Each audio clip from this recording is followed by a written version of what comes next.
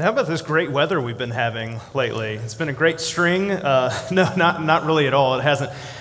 Here's the thing I don't understand. All right, for the last three weeks, why does the snow and the ice always come on the weekend? Okay, this past Thursday is an exception, but it's always been Saturday or Sunday when it comes, and that's always like one of those. All right, now we need to decide, like, are we going to meet in person? Are we not? Is it going to be too dangerous? All those things. It would be nice for it to just happen ahead of time, like happen on a Friday or something like that, or during the week. Be much better. I love snow, but I have to admit I am ready for spring. Anybody with me? Okay, all right. We're kind of, most of us are there. I'm not looking forward just for the sun to be out a little bit more, but also for stuff to start growing again, for the garden, getting that up and running. Sometimes it's hard to remember in the midst of winter. For me, I don't know, maybe it's not like this for you, but that winter is a temporary season and that spring is going to come at some point. The days are shorter sunlight-wise, which I don't like that. It's colder, but we're not any farther away from the sun during the winter. In fact, we're closer to, you can look it up. I mean, you can Google that right now because everything on the internet is true, right? No, seriously, scientifically, we are actually closer to the sun. We're just at a slightly different angle in January. We're actually further away from the sun in July. Spring, however, always comes after winter.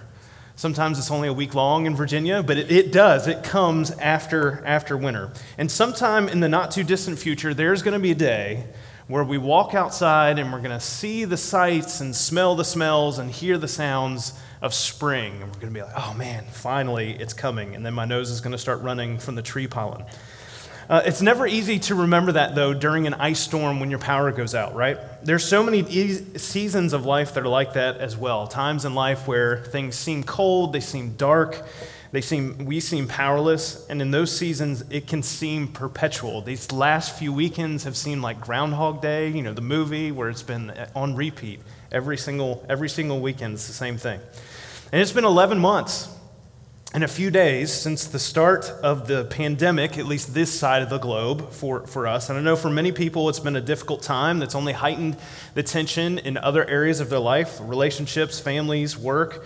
However, there's always life on the other side of these things, and even in the midst of them as well, if you believe it. In times of crisis, in times of upheaval, in times of the unexpected and unknown, in our weakness, even during the weariness of winter, the cycles of life continue.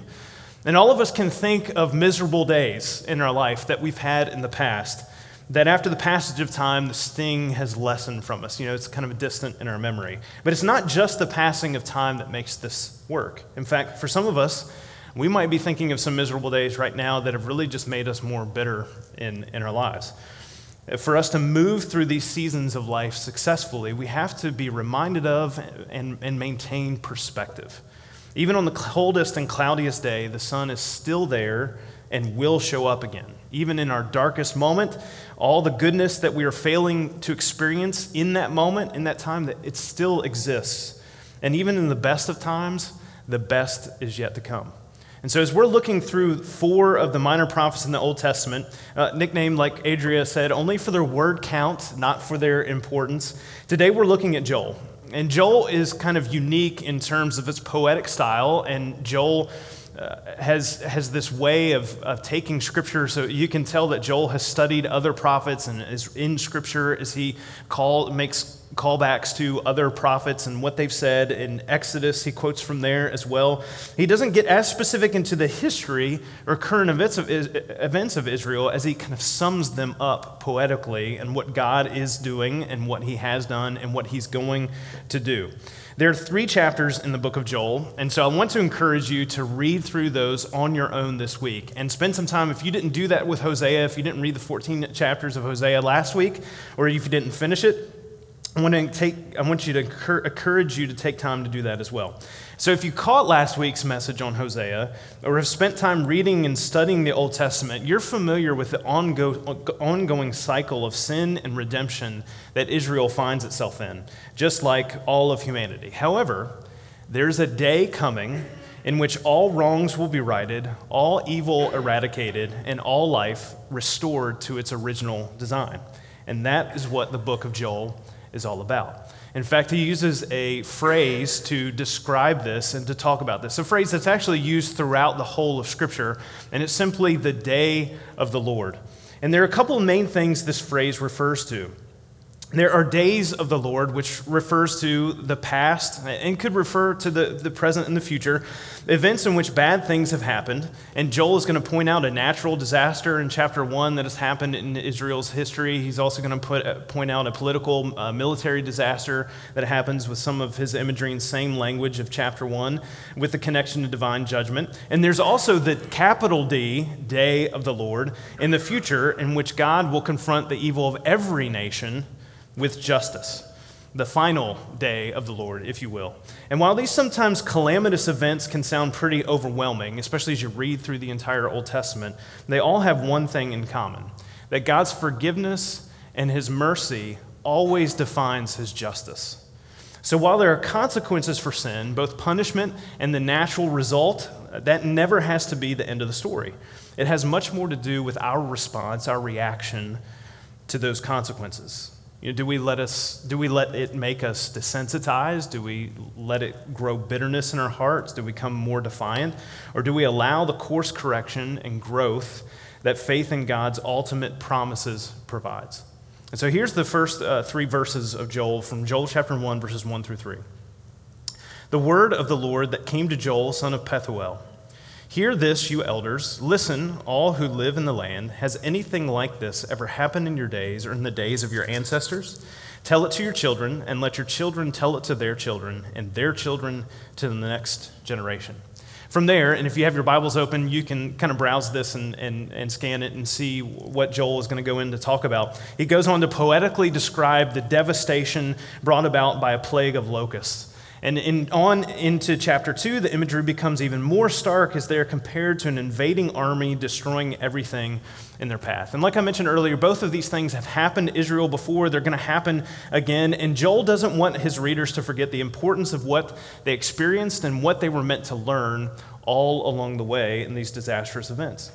You think about some of the global events in history that we make sure we teach our children and that we talk about in our age, across the globe: war, political upheaval, disease, pandemics. And while we might teach those to generations, telling them what happened is great, and then it happened, that's great that it's there, but teaching them how to think about those things, why they happen, the lessons that we can learn, and how to approach those things in the future is even better. As large people groups, though, we have pretty short memories, typically, and brief attention spans. Over the past year, we've been preoccupied by a lot of different things, but I'm not convinced we're necessarily learning the right lessons. As Joel mentions at the beginning of chapter 1, I can imagine that many of us will remember and talk about this moment in time of this pandemic and political upheaval that we've been in for the past several months. But even that pales in comparison to what Joel goes on to describe. Things could be so much worse. Maybe a plague of locusts kind of seems distant and ancient. Okay, this thing that happened. Oh, that happened in Egypt. The Israelites were being led out by Moses, and those are things that happened back in Bible times, back then, as my kids like to say. That's how they talk about the past. But it's actually, did you know this, that locusts are still a current reality in other areas of the world? Like these types of things, swarms coming up. In fact, this past summer, 2020, go figure, right? In the Horn of Africa, there was a massive swarm of locusts that happened, an outbreak. And so just to kind of give you a picture of what this looks like, this is how big these swarms of locusts become. Locusts are basically grasshoppers on steroids. All right, that's what they are. When they come together and when these things happen, there's things that happen to their bodies and brains that cause them to swarm like this.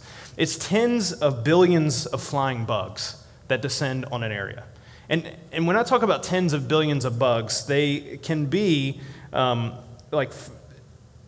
they can range from 100 square miles, and they bulldoze pasturelands in packs of like football field sizes. In northern Kenya, there was one swarm that was reported to be 25 miles long by 37 miles wide. So this kind of gives you an idea and a picture of what this is. You open your mouth and a grasshopper on steroids flies in it, that type of thing. A swarm of about a third of a square mile can consume as much food as would be eaten by 35,000 people in a single day. So you multiply that by 25 miles across, 35 miles wide, 37 miles wide. They can cause 50 to 80% of crops to be destroyed. The largest locust outbreak, which started in 2003 and ended in 2005, resulted in $2.5 billion worth of crop damage. And this often happens in places that can't afford for this to happen. And so children end up not being educated because they can't go to school. People who are already in hunger crisis, that ratchets up even more than it does normally. Many of these countries that end up with these worst infestations that happen around the world are already hobbled from other crises, recovering from recessions, fighting other natural disasters, racked by conflict, and now throw the coronavirus outbreak on top of that and imagine what that situation is like. My point being, what Joel is describing here is actually worse than what many of us can imagine. Yet our worse than what we can imagine is a reality for many other people around the globe. And so part of what Joel is doing in reminding people and talking about these things, the lessons that we word, is so much to do about perspective, and the perspective that we can have when the promises of God accompany how we think about what's going in our life and how we move forward. In the face of any level of destruction in life, what can any of us do, and how should we respond to those things? As Joel continues, he has an answer. In Joel chapter 1, verses 13 through 15, he says this: "Put on sackcloth, you priests, and mourn. Wail, you who minister before the altar. Come spend the night in sackcloth, you who minister before my God, for the grain offerings and drink offerings are withheld from the house of your God. Declare a holy fast, call a sacred assembly. Summon the elders and all who live in the land to the house of the Lord your God, and cry out to the Lord. Alas for that day, for the day of the Lord is near. It will come like destruction from the Almighty." As you read that, you may not exactly be comforted by that imagery. Okay, put on some scratchy clothing that's not really clothing, fast, weep, cry out to the Lord. The destruction from this day of the Lord type event is enough for people to be reminded of the consequences of sin and the need that we have to turn to God. Our sin, whether the sin that we commit or the fact that we live in a broken world and so have to suffer the results of sin, it causes our lives to spin out of control. The fallout from living in a world that's broken by sin causes life to be out of control. And our natural inclination in those moments is to try to exert control ourselves. And yet Joel is calling the people, God is calling us to repentance in those moments, because repentance is a change in direction from what is out of control to the one who is in control. So this fasting and repentance that God calls the Israelites to is not for the purpose of getting rid of the locusts or keeping the invading army from coming, but to remind them to stop taking the status quo of life for granted, and to remind them who is sovereign over their lives. Every time they forget this, they find themselves in this type of situation and unsure of how to handle it. And we're the same way. We need regular reminders of the victory Jesus has won over sin and death, and what that means for our perspective and practice when life-altering days come along. Because they have in the past, maybe you're going through one right now, but they also will in the future. Over the past week, we've highlighted the practice of observing Lent. And I know, I didn't grow up observing Lent. That was not a part of my church faith history. But since I have learned about it and come to know what it can mean in my personal spiritual walk in life, man, I so want to encourage you to take advantage of this time as we lead up to Easter. And if you haven't started or if you haven't checked this out at all, make sure you go to velocitychurch.info at some point this week, maybe today, even right now if you want to, during the message, even check this out and look at what it means and prayerfully consider taking part in that. The call to repentance and fasting in this moment of taking intentional time to focus on God, it gives us a chance for introspection. It teaches us to rely on God as our sustainer. It gives us growth in our spiritual disciplines. It helps us shift from unhealthy habits to holy habits. It reminds us what suffering teaches us, because that's a reality that we face this side of heaven. It helps us to anticipate the newness of life that God promises to bring to us and that he gives us through Jesus. Because even though there might be disastrous days behind and ahead, God's mercy always overpowers his wrath. In Joel 2, verses 11 through 13, this is what Joel writes. The Lord thunders at the head of his army. His forces are beyond number, and mighty is the army that obeys his command. The day of the Lord is great. It is dreadful.